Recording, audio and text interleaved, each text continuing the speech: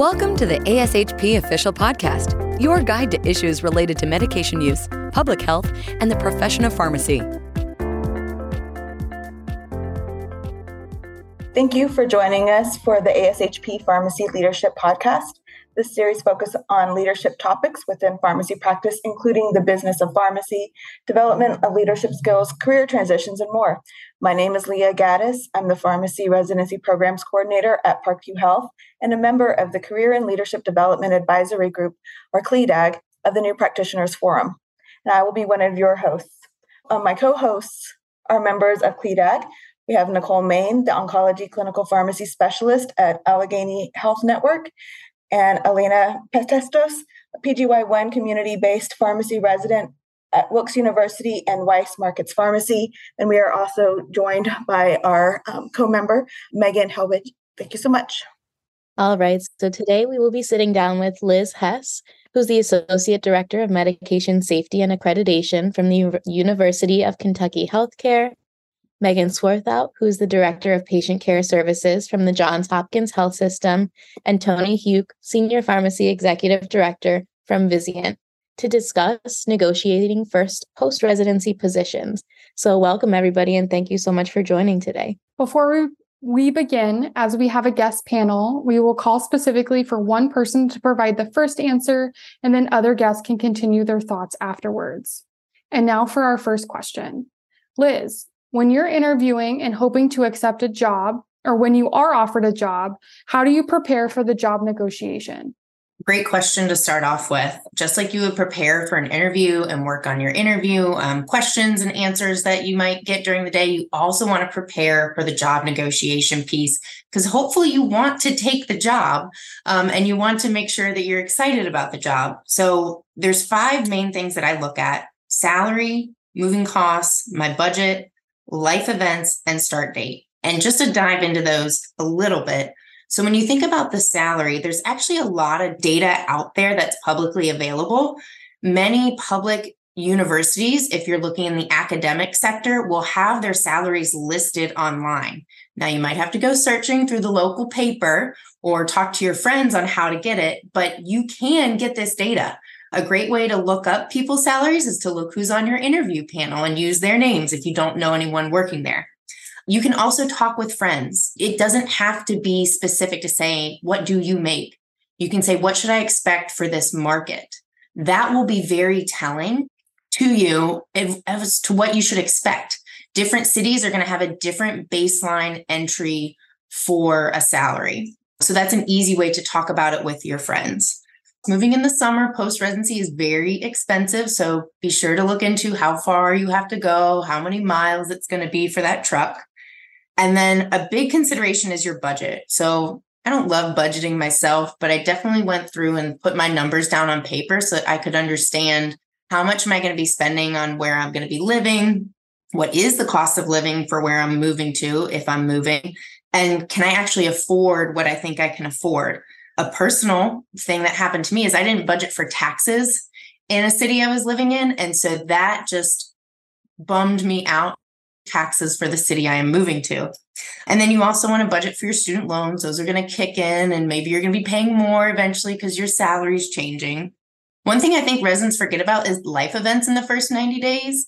Do you have a personal life event happening or something that you're anticipating? We had a resident in the past who wanted to propose to his girlfriend and they wanted to go to Greece, but they couldn't make it happen post-residency before they started a new job. So we discussed that, and he worked with his future employer, and he was able to, negotiate that life event, which was really important to him. So there's lots of non-traditional things that we can discuss during negotiation.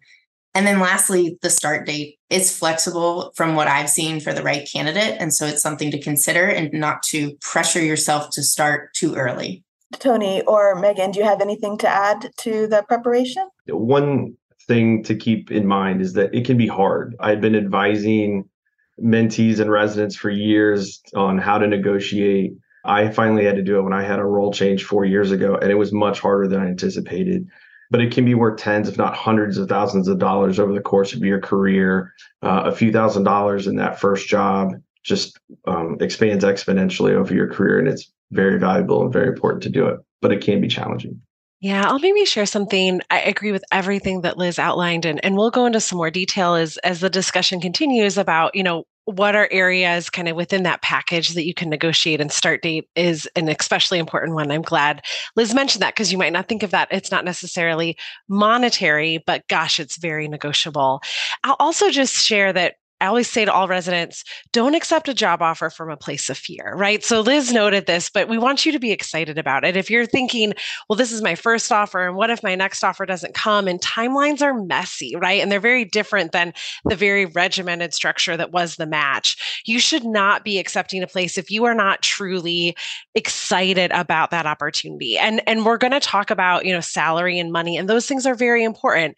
The number one reason why people leave their job is not their salary, it's their manager.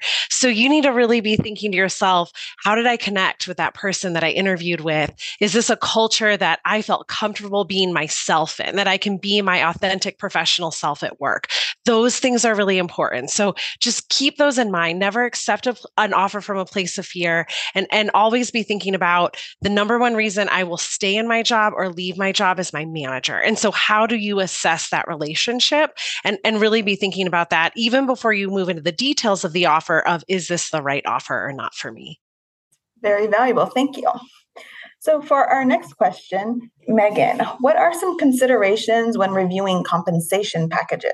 Yeah, so Liz nicely talked about this. In most health systems, I will say HR departments are doing market reviews, hopefully every 1 to 3 years, to stay up to date. And internal equity is really important. So when we offer you a salary, it's not just that offer going out to you, but we're looking at, what did we start someone else that has maybe a couple of years experience more than you? If we offer more to you than they're currently making, we have completely kind of bobbled internal equity. And that's a no-no. And it will make your HR business partners very, very concerned. So oftentimes I'll say the least negotiable thing sometimes about your offer is the base salary. There can sometimes be wiggle room, and it's always worth asking. I will say, don't do that in a hardball way. Asking questions is a great way to negotiate, right? You don't have to come in there. It's not like maybe some other professions, like the legal profession of like, I have to be tough. It's just about starting a dialogue and asking questions. I think there are a lot of things, though, around the edges, as I describe them, or that compensation package, that become really important. So Liz mentioned one of them, the moving expenses. That's usually a place where we have some wiggle room. Can they help with licensure? Can they help with some of those initial upfront costs that are important from just a cash flow perspective? There are others that might not show up directly in your base salary, but can also really add up. So is this an employer that's going to pay for professional association membership?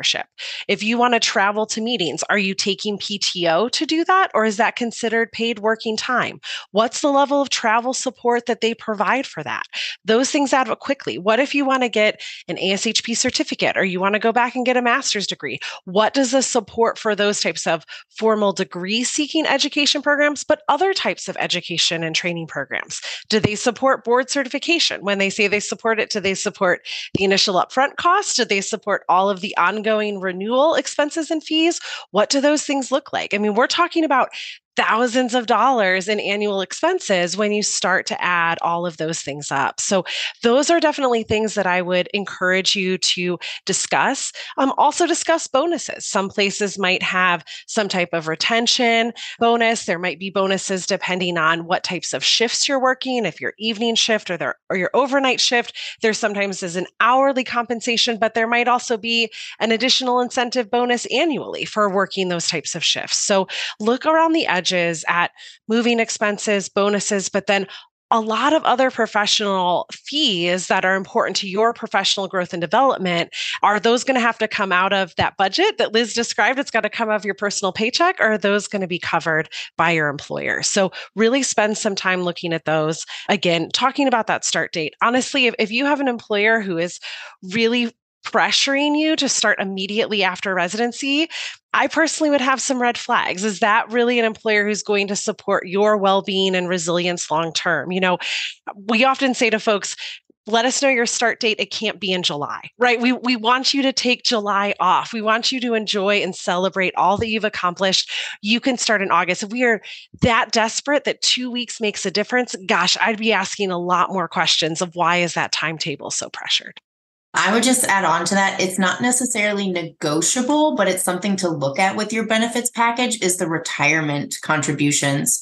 It is very different from the employers that I have switched from. And pointing this out to residents, it can make a difference in who they choose. One resident told me they hadn't thought to look at that before, and it helped them make a decision because they saw, oh, I'm going to be vested after, is it 1, 3, or 5 years? And what percentage match is my future employer giving me? That's a huge financial consideration. And I think right now we're all preoccupied with student loans, which is understandable, but don't forget about the long-term picture of your finances. One other thing to consider as you're reviewing your offer is there can be a fear of if you try to negotiate that offer might be withdrawn or removed, and that is usually not the case. Usually the worst thing that can happen is they say, hey, this is as high as we can go. This is our best and final offer. And so that fear can be a significant barrier for some new practitioners. They're just afraid that the job offer is going to be withdrawn. And as a former hiring manager, trust me, they don't want to start over. They don't want to go back to the pool. If they're making you an offer, it's because they want you on their team. And so that fear should not be something that prevents you from negotiating. Thank you all for your insight. So our next question is going to go back to you, Tony. So what are some additional items that you can negotiate? Thanks, Elena. We've talked about a lot. Start time was sort of right at the top of my list as well. It's important to take some time off. As others have said, celebrate the success of completing your residency, a little bit of time to decompress before you start your career. PTO, vacation time off, not only the amount, which can also be negotiable, especially as you advance in your career, but also days or preferred days. Sometimes coming in as a new employee, there's a line to get specific days off. Certainly around the holidays, it's very popular. So understanding what that process is and seeing if you can insert yourself as part of the negotiation process into a better position on that list. Similarly with scheduling, be it just schedule flexibility or holidays or weekend rotation, what is the norm? What is negotiable? What can you maybe move up that list a little bit as part of your negotiations? Some departments, there's going to be more flexibility than others, but understanding that, working that into your plan as you onboard. Some more non-traditional things to think about would be commuter assistance, especially if you're in a large city. Bus or rail passes can be either sometimes given or purchased at a significant discount through metropolitan hospitals. Similarly, parking seems to always be a problem at health systems. And so if there's a parking garage that's attached to the building and an off-site lot that the majority of employees have to use, maybe you can negotiate your way into a better parking spot, which sounds trivial, but can actually be really important based on weather and or just what time you have to leave for work and what time you get home at the end of your commute. And then as you progress in your career, these next few things tend to get more in play, if you will. And those are things like your retirement accounts. What is the match? What percent? Can you negotiate a higher percent or a higher total match? And then healthcare plans, decreased premiums, other plans that may be available, usually not right out of residency, entry into practice, but as your career progresses, those are other things that can come into play that you can negotiate with. And I'll just reemphasize, Tony touched a lot on PTO, time off, and that may not be the quantity, but if you have to take days off the first 90 days, you're the maid of honor in your best friend's wedding, right? That probably happens a lot for new residents, or it's your parents' wedding anniversary or a significant birthday for a grandparent, 80th birthday. Hopefully your employer wants you to celebrate those things, especially if you have friends and family that are celebrating those life events. And so if you need to leave early on a Friday or you need a Friday off to make it to those events, don't be afraid to ask. Yeah, I'll just add this one's not negotiable, but I think it's important to make sure you understand is also, Tony alluded to this, how do increases happen? How do raises happen? Are they merit based? What is that merit system based on? How will you be evaluated? What are the types of kind of average merit increases that have happened over the last few years, just to give you an idea and help you understand, okay, if this is where I start as my base, how is that going to grow over the years? Those are just things that you want to have a good understanding of. And if you are in the optimal position of having multiple job offers, and maybe that's something you consider, how will I be rewarded? How will I be evaluated in my role? Does that feel that it aligns with my value system and how I want to be evaluated, what I know I excel at work, or just other things to consider as you're maybe comparing and contrasting different offers from different organizations? One of the things I was able to negotiate was when my bonuses were paid out. So it's not the amount that was paid, it's when they're paid. Bonuses tend to fall under the HR department. And so I'm talking about like relocation bonus and sign-on bonus. I was able to negotiate when my relocation bonus was paid out to make it earlier to help offset the costs of moving in summer when it's super expensive. So that's also something that you can consider, and that would be negotiating, just throwing that out there and seeing what HR can do with you. Another thing that is not a negotiable item, but it's something to know about, is also what is the career ladder at the organization that you're going to? Do they have different roles? Do they have pharmacy 1, 2, or 3, like a pharmacist level 1, 2, or 3, specialist 1, 2, or whatever. So kind of understanding that, and if that's something that you're interested in, what would be the career ladder advancement? All right. So our next question is, Liz, how do you negotiate? Great question. Practice. So start off with practice. I think it sounds funny to say, oh, we're going to like role play how to do salary job negotiation. But if you don't practice, you're going to stumble and be extremely nervous when you actually do go through this.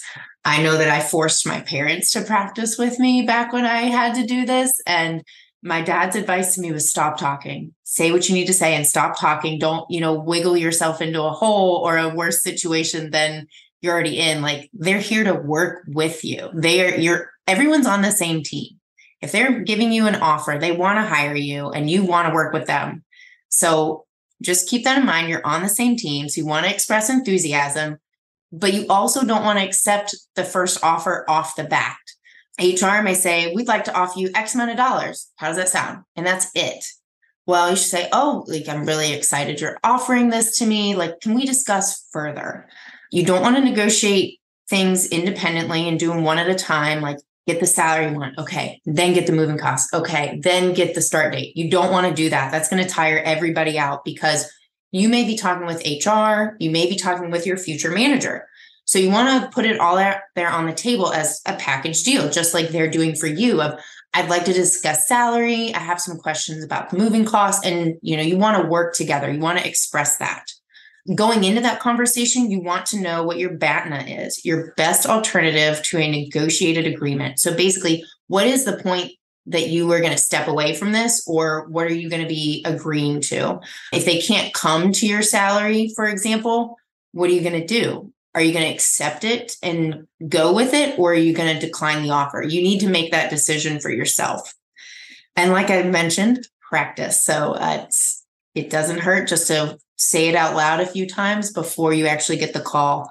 I will say I sometimes screened those phone calls when I was on the receiving end of job offers, just because I was nervous and anxious and I wanted to hear what they had to say in the message before I went into that conversation kind of blindly. I'd rather call them back and be like, okay, I'm ready for this. I've practiced. Yeah, gosh, I don't think I have much to add to that. I will just emphasize what Liz noted about putting it all out on the table up front. It will be tiring to all parties if you kind of bring it up piecemeal. So it is helpful to put it all on the table. And sometimes if they can't move in one, like if we say, this is where I have to be with internal equity on the base salary, but gosh, how can I make it up here? Like, putting it all on the table allows to kind of see where you can kind of put some things together, maybe in different ways, or think creatively about it. So there's benefit in doing that as well.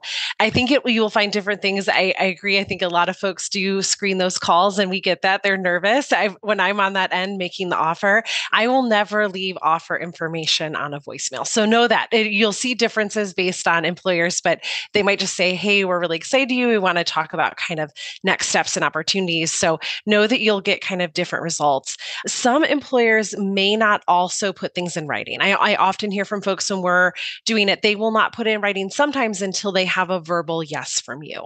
So know that it's okay to repeat it back. You use teach back, write it down, make sure you have all of the details, ask those questions, and then, take some time to digest it and then circle back around. But know that if you're expecting that you're going to get it in a voicemail or they're going to give it to you in writing in an email, that might not happen until they have a verbal acceptance from you. The only other thing I'd like to add is as you're going throughout this process, I think it's important to reiterate your interest in the job throughout, whether that's with the HR manager or with your hiring manager.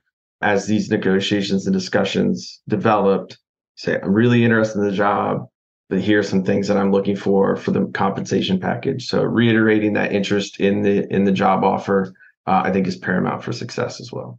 Oh, that's such a good point, Tony. And I would just say avoid ultimatums. So again, ask questions, put on the table, but you don't want to be in a situation where you say, you must give me this or I'm walking away. Like, yikes. Although I agree with Tony, I think it is rare that offers are rescinded. It is not out of the realm of possibility. And if you come in very hard with ultimatums, you could burn a bridge. And I think the important thing to know is, that's somebody you are most likely going to go work with. And so you don't want to start out your onboarding on that foot, continuing to advocate for yourself and positively assert yourself, asking questions, but also reiterating your interests is important.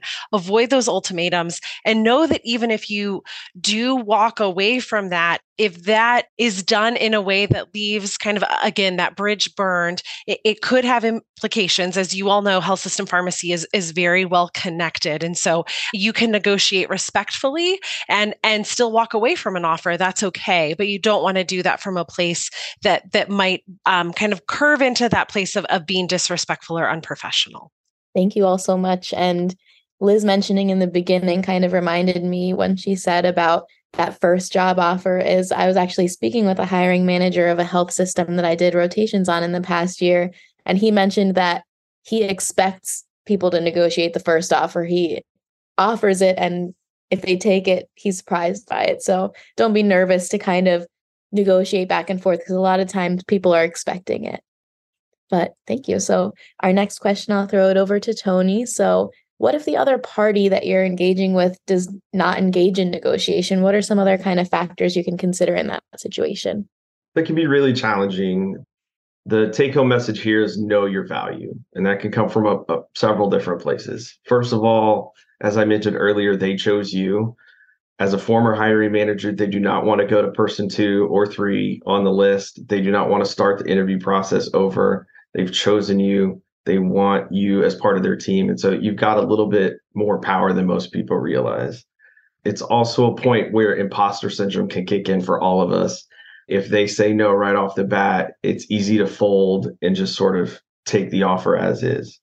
Another way to understand the value and where you would fit within the organization is understanding the salary range. As I think Megan mentioned earlier, those can be posted, and a lot of employers currently are posting salary ranges.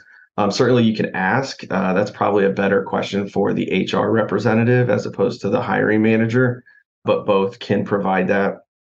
And based on your experience, your qualifications, your career longevity, you can sort of guess where you're going to be along that salary range and understand if that's a good offer or a market value offer for you at this point in your career. And again, as we talked about, internal slotting is very important.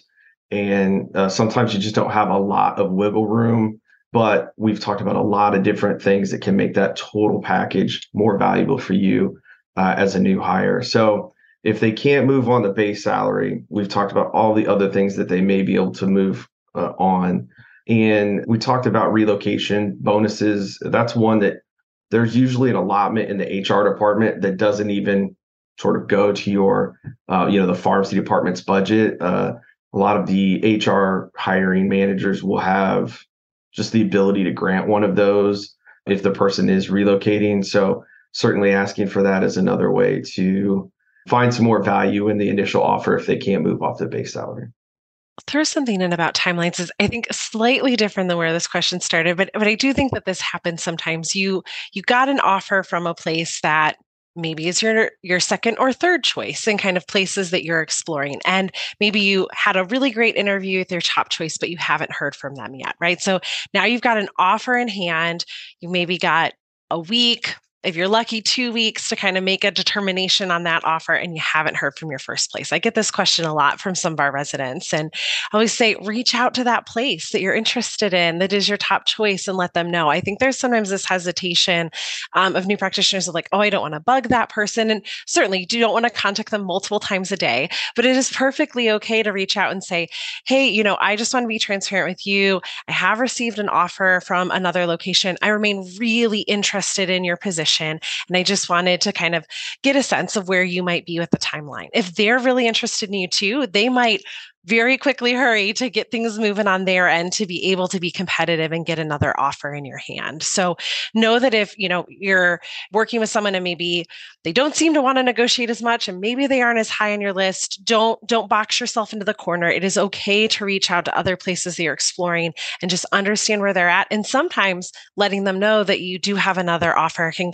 sometimes kind of expedite things on their end too. So keep that in mind and communicate with your top choice. Be that advocate for yourself, as Tony was describing. Yeah. And I think when organizations cannot engage in negotiations or choose not to, they may truly be stuck with their budget and their policies and how their institution works. It's okay to say, thank you for working with me. I'd like to take a few days to think the offer over. Don't forget to take that time for yourself to digest it, right? It's so exciting to get an offer, but you need to come down off that high and say, okay, well, what is reality? I got this offer. Does this work for me? So it's okay to take a few days when they won't engage in negotiation. But even if they will, Megan pointed out the turnaround time of when do you get back to them to finalize everything? And she mentioned 1 to 2 weeks. If an employer is pushing back and saying, well, I need you to tell me in 24 to 48 hours, that's a red flag. I'd be concerned of why do they need to know now? Maybe I need to make a few phone calls. Maybe I need to discuss with my significant other. And that may take a few days to work through. And so just communicating when you're going to get back in touch with them is what they want, right? It's just open lines of communication and transparency like we've discussed. Those are all great additions. Thank you. I'm going to throw our last question back to Megan. How do you kind of navigate the completion of residency after accepting a new position? Yeah. So first and foremost, I think a lot of residency program directors try to do this as best they can. Look for opportunities to maybe customize some of that, the final quarter or final month of residency that maybe sets you up for some success and additional exposure to something that might be a responsibility coming with your job. This is a great place I'll put on my residency accreditation hat to use that quarterly development plan and your customization of that to allow for some flexibility there. If you're part of a multi-hospital health system, again, depending on what your structure is for electives or other things, say you haven't gotten as much exposure to burn critical care patients, but your sister hospital within your health system does. Even if it's not a full rotation, could you spend a week there, right? Are there some opportunities to kind of customize some of those experiences towards the end in order to get some of that? And it's okay to also talk about with your current site, hey, is it okay if I save some of these policies or save some of these things and be able to use them as a reference as I move into my next job? Those are certainly things to think about. Are there any tools, resources that you want to take with you that might help you set up for success? A tricky one can be if your next employer is kind of saying, hey, can I start to carbon copy you on messages, or hey, could you start to get involved before? And I think that this is one where keep your boundaries, put your guardrails in place. You're not yet employed by them. They are not yet sending you a paycheck. You have still responsibilities, obligations to finish your residency. And we talked about, you also need that time off to recharge the batteries and rest and celebrate. So at most, I would say if they have some materials they want to send you that you review, a few days before you start, that's one thing, but I would very much put a line in the sand and not get fully engaged in any of the full responsibilities of that, or even, gosh, being carbon copied on lots of the stuff before your start date. Again, there'll be plenty of time for that. Your next role is a marathon, not a sprint. And so this would be another place where I would have red flags if that was being brought up and pushed on a lot, that I would think, gosh, is this really going to be a fit? And probably things, again, good to understand, good to negotiate before you do that final offer of acceptance, right? Keep those boundaries in place and know that you will have plenty of time to get to that job. You are still working on finishing your residency and doing what's required for that right now. And that should be your focus. Sometimes I think we also have a little bit of senioritis in place, maybe in that final month where you're like, oh, I'm ready to be done with residency and move on to the next thing. Just try to savor and celebrate. Residency is a special time. Your relationships with your coworkers, really that opportunity to kind of be that learner. So as much as you can, try to be present in the moment. Focus on the accomplishments and things that you need to finish up. Enjoy that time with the relationships you have with people at a very special point in your career, and know that the rest will come and you'll have many, many years to focus on that afterwards. The other thing I'll add in is try and take your new law exam if you have one before residency ends, because once you hit June 30th, you're probably going to want to go take a nap for a week. You've worked very hard. You want to take a nap, and then you'll want to celebrate maybe with a trip. Residents have gone abroad, they've gone locally, they've gone hiking, and I think it's that time to rest and recharge and get off email, get that manuscript done before June 30th. Even if it means late hours, you're going to thank yourself that you did all that and you were able to just close your laptop, and July 1 is a whole new day. So be a resident while you're a resident, work really hard because it will pay off, and you want to treat yourself as within your budget. And I'm happy to talk to residents about how to pay for that month off when you don't have a paycheck, because you need to think about that too. When does your first paycheck hit? Is it 2 weeks in? Is it 3 weeks in? Is it a month in? But I think, we're all here today because we enjoy training residents and helping them out with these topics that aren't typically discussed. And it's hard being a resident. I think it's more noticeable the last few years. And so you really need that time to rest and recharge. In addition to when the paycheck starts, another thing to think about is when does the healthcare start? And so one thing that you can do as you transition from residency into your first job, especially if you're changing organizations, is to understand the rules as to when your healthcare stops at your current employer and when it starts at your next employer. And if you're strategic, you can plan your stop and start times so that those don't lapse. Another thing that sort of dovetails into that is the rules for PTO cash out. If you do have hours left in the bank, do you have to take them all at once? And are they paid out after you resign or after your termination date? Are you going to stay PRN at your current residency if you're just moving across town? And can those be used to bridge some of that gap if you are taking some time off? So those are two sort of kind of outside of the box things that I always like to talk to folks about, just because they're usually not thought of. If you time it right, you should be able to go without a lapse in healthcare. And I think that's really important for everything that could possibly go wrong in the world. So this has been a great discussion, and that's all the time we have for today. So we want to thank Megan, Liz, and Tony for joining us to discuss navigating the first post-residency job negotiations. Please find more member-exclusive content resources for new practitioners, including career transitions, professional development, and leadership on the ASHP website.